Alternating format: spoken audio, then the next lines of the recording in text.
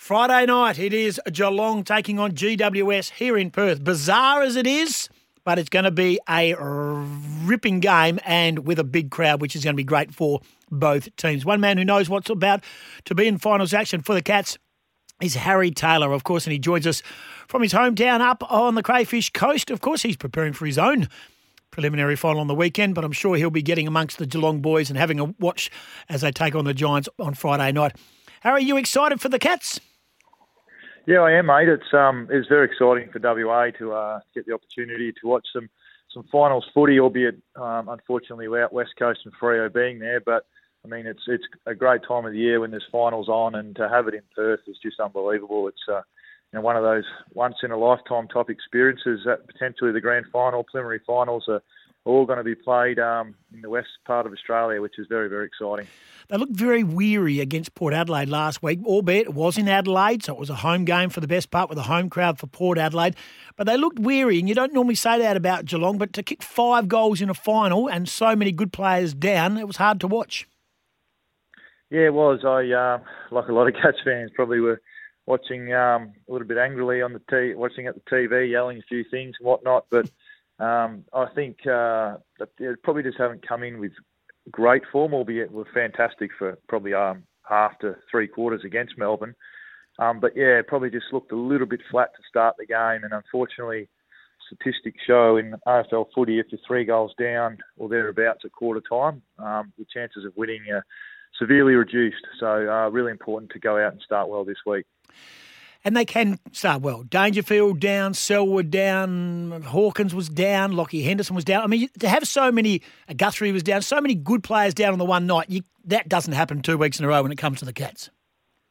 No, it doesn't. That's been one fantastic part of the Geelong culture. They don't lose too many games in a row, certainly don't lose too many big finals in a row, albeit, haven't won the first one all that often, but certainly haven't lost the second one all that often either. So I guess that is a positive for the Cats fans out there. And I know the team they're settled in well in their hotel. They're, trying to prepare as best they can. I think they've been doing some training down at East Freo Oval, which is good for them. And they're probably enjoying some vitamin D, which you don't tend to get too much of over in Victoria this time of year. And you talk about East Fremantle, of course. Well, they're one of the 4 waffle teams in the competition, so they've probably got that winning feeling around Shark Park.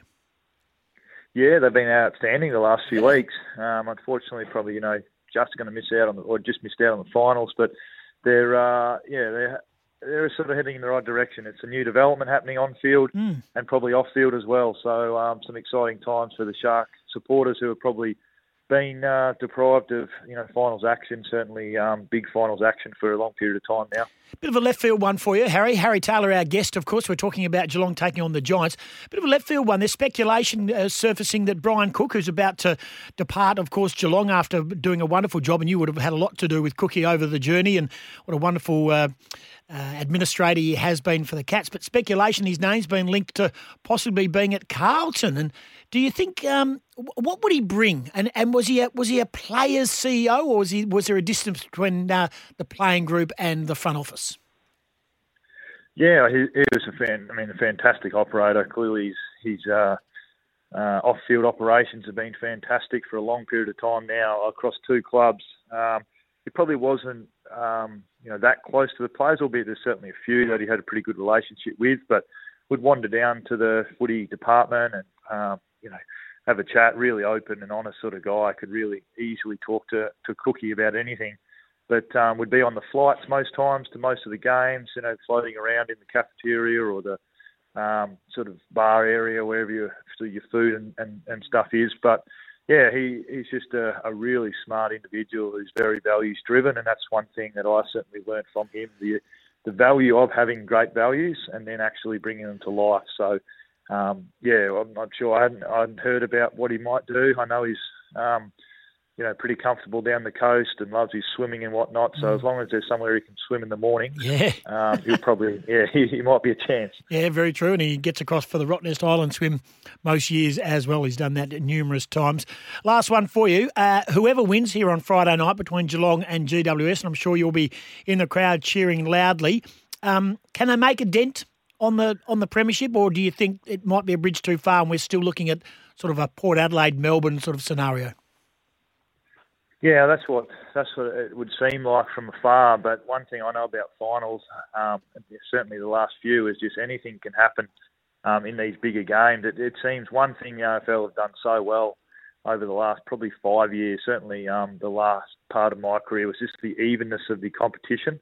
I mean, this year we had teams fighting for the top of the ladder, we had teams fighting at the bottom end of the ladder, and then we also had right in the middle teams trying to make that 6th, 7th, 8th, 9th and 10th spot up. So all the equalisation measures that the AFL have worked really hard on, I think they're coming to fruition now.